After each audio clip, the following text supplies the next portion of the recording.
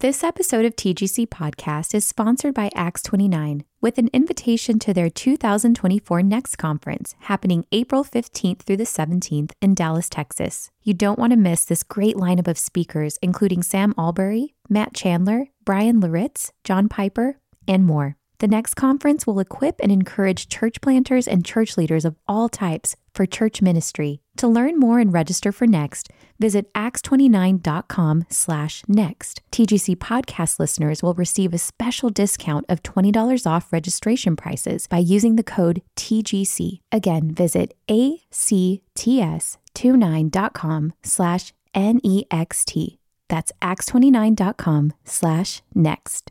This episode of TGC Podcast is brought to you by Crossway. Navigating the Christian life in a secular world will inevitably stir questions in the lives of thoughtful believers. In Ask Pastor John, Tony Reinke summarizes and organizes 10 years of the most insightful and popular episodes of the Ask Pastor John podcast, allowing readers to quickly and systematically access Piper's insights on hundreds of topics, including Bible reading, dating, social media, mental health, and more. Pick up a copy of Ask Pastor John wherever books are sold, or visit crossway.org/plus to find out how you can get 30% off. This episode of the Gospel Coalition podcast is sponsored by The Good Book Company, publisher of The Book Your Pastor Wishes You Would Read, but is too embarrassed to ask. A book by Christopher Ash that helps us to see that if we want a joy-filled church, we need to have a cared-for pastor. More information at thegoodbook.com. This is the Gospel Coalition podcast, where we seek to renew the contemporary church in the ancient gospel of Jesus Christ. I'm your host, Colin Hansen. Think of it as an extended commencement address on the meaning and purpose of life. That's how I read The Second Mountain, The Quest for a Moral Life, the latest New York Times #1 bestseller by David Brooks. We're drowning in freedom when we need direction, Brooks says. We're looking inside ourselves to discover our inner passion when we should be looking for a cause that serves others. We can't tell right from wrong when we should be drawing on the wisdom of the ages. We need to live on that second mountain, a life of commitment to others, Brooks argues. We need guidance in the good life. Brooks writes, quote, students are taught to engage in critical thinking, to doubt, distance, to take things apart, but they are given almost no instruction on how to attach to things, how to admire, to swear loyalty to copy and serve. The universities, like the rest of society, are information rich and meaning poor. Brooks guides readers in the quest for a moral and meaningful life through 4 commitments: vocation, marriage, community, and philosophy and faith. I especially appreciated what he said about the marriage decision. Quote, you would think that the schools would have provided you with course after course on the marriage decision, on the psychology of marriage, the neuroscience of marriage, literature of marriage. But no, society is a massive conspiracy to distract you from the important choices of life in order to help you fixate on the unimportant ones. That's really the benefit of the second mountain, wisdom for focusing on the important choices of life. Brooks joins me on the Gospel Coalition podcast to talk about joy, community, faith, and much more. Thank you for joining me again, David. Oh, it's good to be back with you. Well, we last talked for your 2015 book, The Road to Character, but you say you wrote The Second Mountain, which does overlap in many ways to compensate for the limitations of The Road to Character. You say that in the earlier book, you were still enclosed in the prison of individualism. But in this latest book, you write, I no longer believe that the cultural and moral structures of our society are fine, and all we have to do is fix ourselves individually. Over the past few years, as a result of personal, national, and global events, I have become radicalized. I now think the rampant individualism of our current climate is a catastrophe. The emphasis on self, individual success, self-fulfillment, individual freedom, self-actualization is a catastrophe. So, David, how do we escape the mentality that the, quote, best life is the freest life? Yeah, I've sort of been asking myself that question for the past 6 years. I went through a rough patch in 2013. My marriage had ended. My kids had left home or were leaving home to go to college. I drifted away from the political movement that I had been a part of most of my life. And so I was lonely. I was disconnected from people and not really knowing it, but facing a spiritual emptiness, a void in myself. And so what I did was what a lot of people do. I tried to work my way through it. Just workaholism is a good way to try to escape a relational and spiritual crisis. And so if I was in my apartment, I was doing my writing, writing my column, and I never had anybody over. So if you went to my kitchen and opened the drawer where there should have been silverware, there was just Post-it notes. And if you went to where there should have been plates, there was just stationery and paper and folders. And I was just leading a working life, and I was just disconnected. And the weird thing is I was getting disconnected from other people, not really falling out of thick relationship. It was happening to a lot of people. We have a rise of loneliness, 30% rise in suicide rate, 70% rise in teenage suicide rate. So the whole country was going through a process of disconnection. And it was the same cause, a culture of individualism, a culture that says you are what you accomplish. And so I found when you're in the Valley, you learn a couple things. You learn that freedom stinks. Political freedom is good, economic freedom is good, social freedom is no good. If you're unattached, you're unremembered, and you're uncommitted to anything. And I learned that lesson. The second thing I learned in the Valley is that you can either be broken or you can be broken open. And some people get broken by pain. We all go through seasons of pain. And some people cower in on themselves and they get resentful and hateful. And sometimes they lash out in self-pity. There's a great saying, pain that is transformed gets transmitted. But some people are broken open, and the people I admire most are broken open in those moments. There's a great theologian, Paul Tillich, who says that what suffering does, it reminds you you're not the person you thought you were. It carves through what you thought was the floor of the basement of your soul, and it reveals a cavity below, and it carves through that and reveals a cavity below. And when you see into the depths of yourself, you realize that only spiritual and emotional food can fill those depths, and then you're ready to get out of them. Well, a lot of the book is about individualism and the problems there.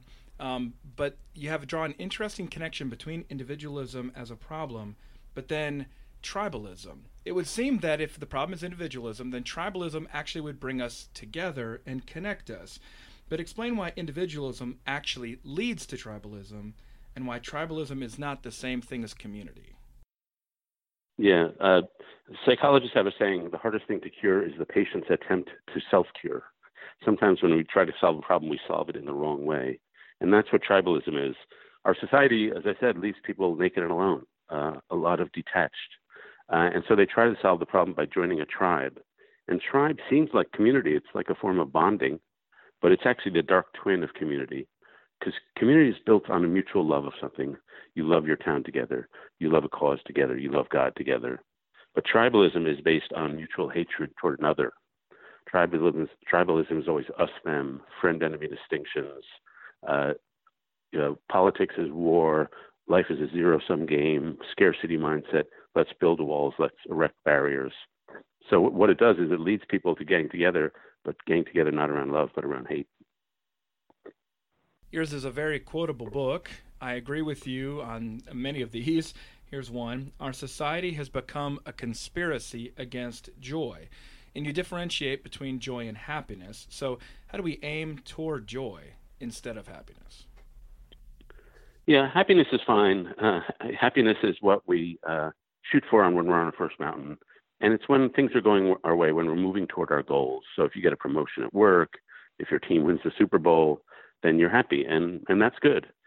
But joy, but what happiness is the expansion of self. You feel bigger about yourself. You feel prouder about yourself, and the self sort of expands. Joy, the self sort of disappears. When a mother and daughter are enraptured in love of each other, they sort of lose the contact between the barrier where one person ends and the other begins.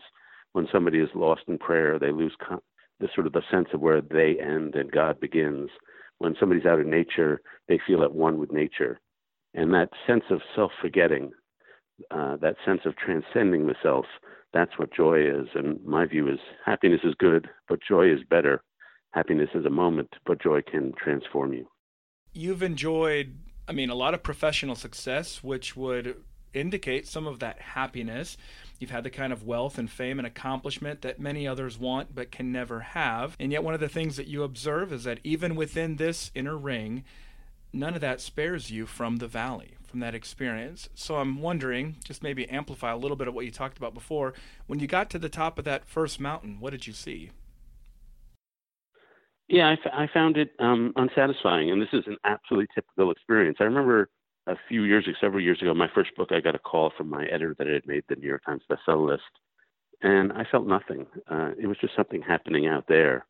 And so And I would trade that away for one dinner with my wife or one meal with my kids, or one experience with the group of my best friends. Or I used to go to summer camp. A camp reunion is better than anything.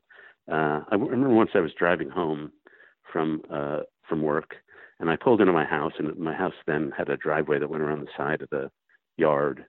And my kids were then like 12, 9, and 4. And saw them in the backyard as I pulled in, and they were playing with a little plastic ball, one of those Safeway balls that kick in the air. And they were chasing each other across the yard. And they were laughing and giggling and piling all over each other and having the greatest time. And I just sat there in the car looking at them through the windshield. And for some reason, the lawn looked great, and the sun was coming through the trees. And a sort of reality spilled outside its boundaries.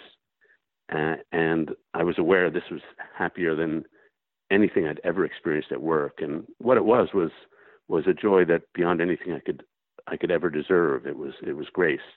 And any parent probably have experienced this grace, this overwhelming sense that life is magical. And so that's what you get through relationship. That's what you get through transcendence. That's what you get when your life is giving towards something. And it's not what you get when you're negotiating or trying to figure out where you rank or how your ego is doing. I think I told you this probably when we last talked about The Road to Character, but it was your book, Bobos in Paradise, that actually helped me to see myself from an external perspective and kind of see how pathetic I was and some of my aspirations were, and sent me on a journey of trying to value some of these things, this relational life. Can you talk about some of that progression? Because there are some significant shifts that you indicate in this book. And at the same time, it seems like you really have been talking about these things for a long time, or at least recognizing some of these problems inherent to our modern culture. Yeah, my life and my books, there are 5 of them now, cover the same sort of American society, but usually at a level one step down. And so that book, Bobos in Paradise, a lot of it was about consumerism. And then I wrote a book about emotion called The Social Animal. Then I wrote a book about character called The Road to Character. And this book is really much more about spiritual life. And it also comes at a time when our society is in much worse shape than it was when I wrote Bobos in Paradise.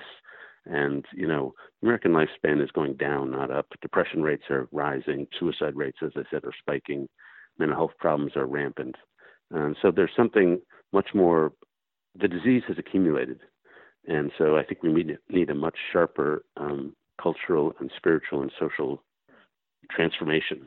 And so I think as I've gotten deeper, I've gotten more alarmed about the state of our culture.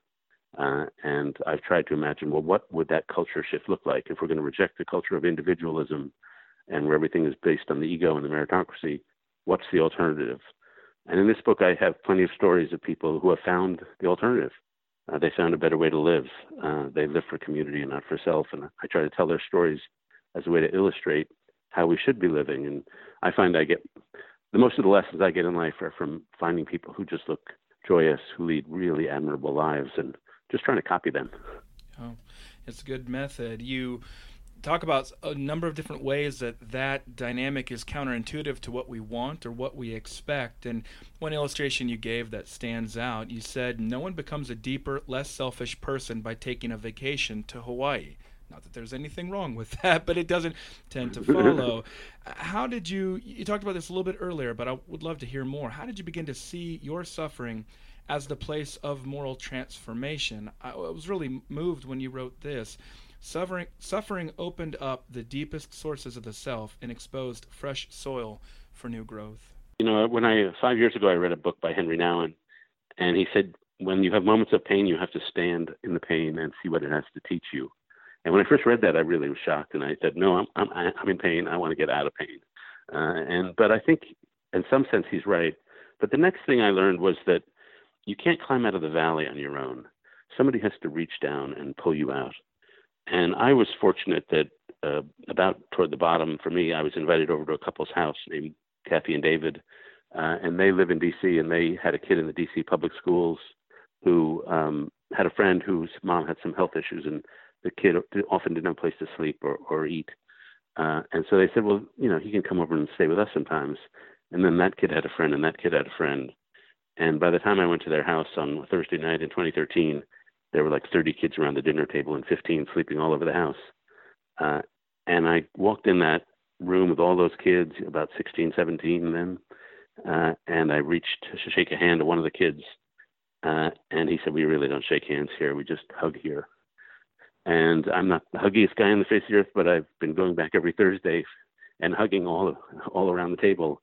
And we just throw our stuff on the table, our woes and our joys. And one of the girls had her kidney failed, and David, the father figure in the family, gave her a kidney. And so it is just a warm and embracing community. And they taught me how to do relationship a little better. I'm a struggler at it, but it became a way to get out of my head and live a more emotional and spiritually rich life. They were the first step for me, and they really pulled me up. Certainly, I think what's going to stand out to a lot of people in this book is your reflections on faith and your own, personal journey with that regard. In that regard, you narrate a walk on American Lake at the top of a mountain near Aspen, Colorado, and this walk really helped me to understand and gave meaning to the book's title, The Second Mountain. On the mountain, you read the Puritan prayers of the Valley of Vision, and you listed everything you'd have to give up if God existed: work, reputation, friends, life, loves, family, vices, bank accounts. And earlier in the book, you had cited what you called one of the inescapable truisms of life. And it's, quote, "You have to lose yourself to find yourself. Give yourself away to get everything back." And Jesus famously made that point about himself in giving up our lives for him in Matthew 10:39. So I'm wondering, how did you determine that believing in and following Jesus is worth that sacrifice? Well, you just try to follow what's true. And I think what happened to me was that the realities of life were bigger and more enchanted and more transcendent than the categories I was using to try to understand life. So you have to change your categories. And frankly, the secular categories just don't encompass life as I experience it. I'm a journalist, and when I write stories about somebody, it's not just a bag of genetic material. The person I'm writing about has an immortal soul, has a soul that gives them infinite value and dignity, and gives them moral responsibility. And once you see that people have souls, then you begin to see that we're connected by a giant soul. And my concept of God is a concept, the phrase that rings most true to me is the ground of being, that the very fabric of the universe and the ground everything is on is a force of divine love. And we live within that force, and we live within those stories, and we live within those truths. And that just seemed gradually to come true to me. And it wasn't like, there was that experience at American Lake where, in Colorado, where I felt things clicking into place, but it wasn't like a dramatic, some people have these dramatic road to Damascus experiences. Mine was gradual over many years. And I liken it to riding in a train. Like you're in a train and everything's normal. Somebody's sitting next to you, you're drinking your cup of coffee, you're opening your computer, and everything seems normal. But in the middle of the journey, you look out the window and you realize we've traveled a long way and there's a lot of ground behind us. And maybe we've even crossed a border without noticing it. And I'm not an atheist anymore, and I'm not even an agnostic. I do feel that we live in a created order that's being created still. And so that process was as slow and as boring as it's possible to imagine. And I wrote that chapter to illustrate that faith can come to anyone. Realize it didn't seem true, now seem true, and the stories you've been reading all your life in the Bible now seem like the ground of being. Well, I understand that you don't think books are the best tool for evangelism, based on some of the comments that you made in here, especially about how many people sent you copies of Mere Christianity. That was some of your characteristic wit and humor there. So what is the best way to share our love of Jesus and invite others to worship him? I thought in particular, the comments that your wife, Ann Snyder, had made were particularly powerful, especially on what it means to receive grace. Yeah. I grew up in a culture, like a lot of us, where you do your homework and you earn it. And so I thought, well, I feel this faith growing in me. I should do all the reading. And I believe in books. I write books, and And in my books, I try to take along the passages from other books that help me, and I try to pass them along. Somebody said of writers, we're beggars who teach other beggars where we found bread. And so I do think that's part of it. But I wanted, in the early days, to earn my way there.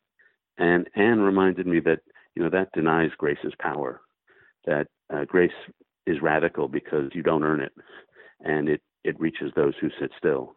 And you've got to teach yourself that you're not totally in control. And I read in the book that nobody finds faith without struggling toward it, but nobody finds faith simply by struggling toward it. Something else has to move. So I think it was that complex process.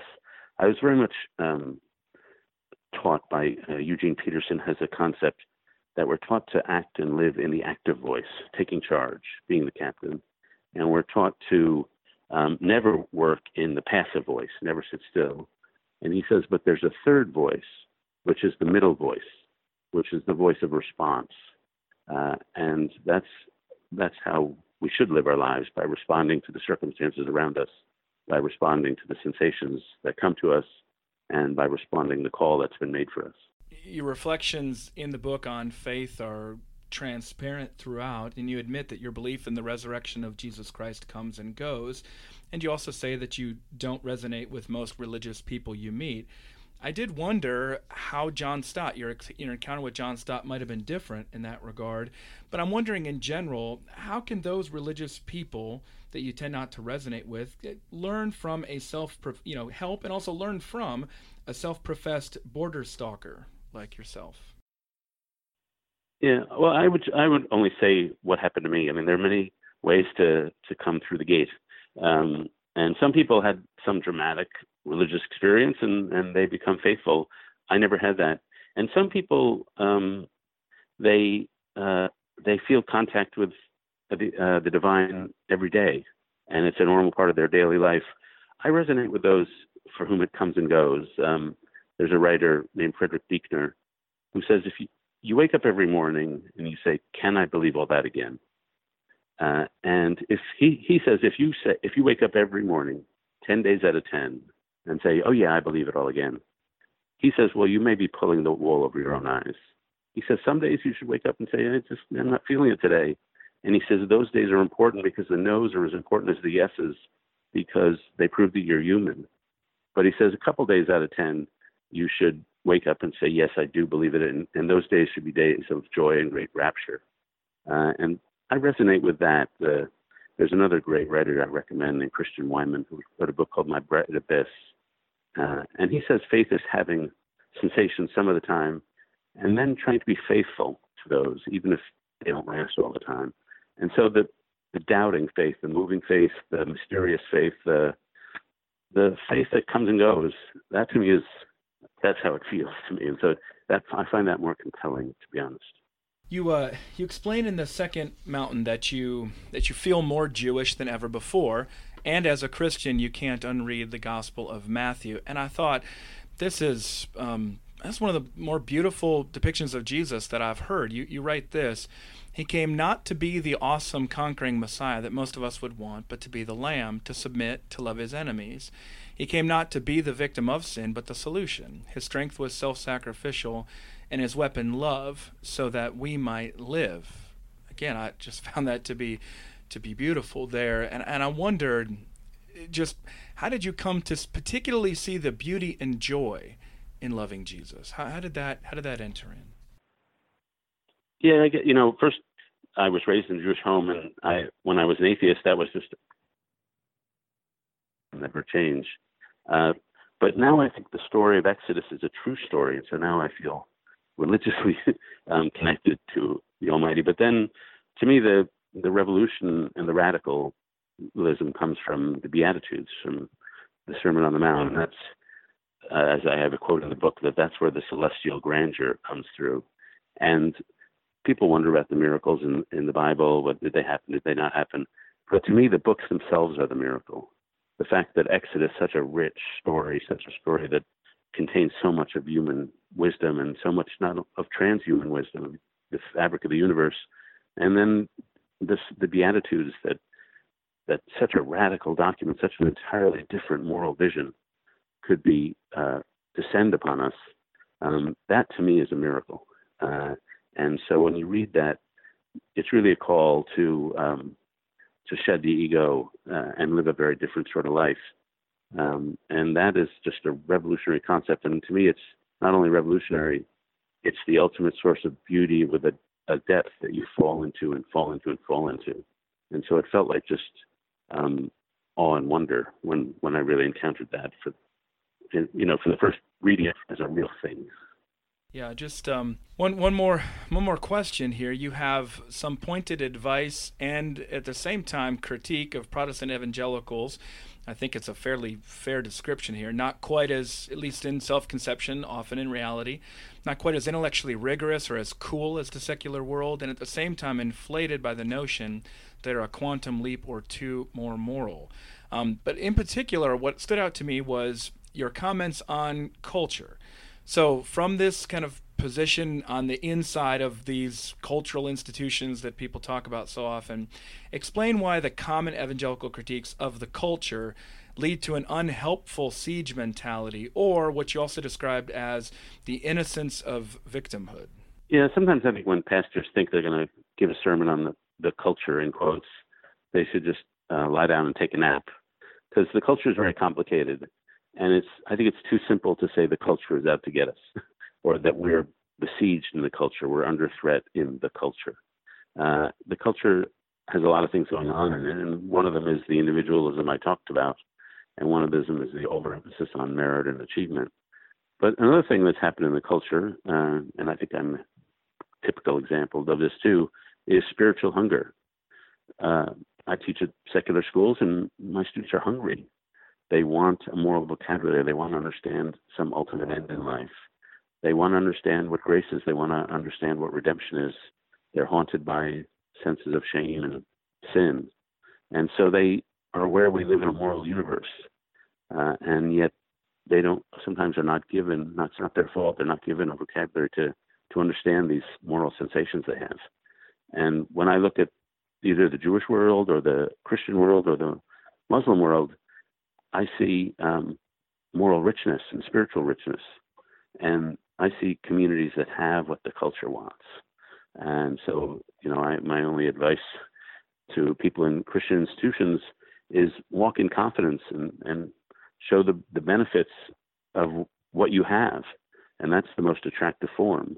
And there's no need to declare war on the culture. There's just a need to be, salty, a salty light to the world, if I'm mixing metaphors here. And so to me, I just think a lot of Christian institutions, if they would live out the faith that they say they believe in, they would be so attractive and so much a beacon for everyone else. Let me go back to one thing that I brought up earlier, John Stott. Was that something that you'd seen in him, in your early encounters with him? I think it was 2004 or something like that when you wrote your column on him? Yeah, right. I wrote a column on him, and then I got to have a lunch with him. And to be honest, I grew up in New York City and live in Washington. Of course, I'd known many Christians, but I'd never quite known one like him. And it was a shock to me when I first met him that he was someone who, first of all, just super brilliant man, very clear mind, but also humble graciousness and a settled peaceness that I think anybody would very much like to have. And so I was sort of struck by him. And then when we had that lunch, he was not about, I wanted to talk about him because he's a remarkable human being. He just wanted to talk about me and where I was in the faith. And he was very forceful. And I learned years later that he'd spent some time thinking about our lunch and preparing for it. And he really hammered home various questions, and I was not in any position to come close to answering them at that point. But it was an encounter with someone who I will say impressed just by his gentle faith, but his strong faith. And when you see it, you realized you were in the presence of something very forceful and very compelling. Well, I think maybe the best way to conclude is for me to just read back your invitation in the book, which I found so moving to consider. Quote, "Consider the possibility that a creature of infinite love has made a promise to us. Consider the possibility that we are the ones committed to, the objects of an infinite commitment, and that the commitment is to redeem us and bring us home. That is why religion is hope. I am a wandering Jew and a very confused Christian, but how quick is my pace? How open are my possibilities, and how vast are my hopes?" End quote. Well, thank you, David, for writing this book, and also then for joining me on the Gospel Coalition podcast. Oh, it's been a great pleasure. Thank you.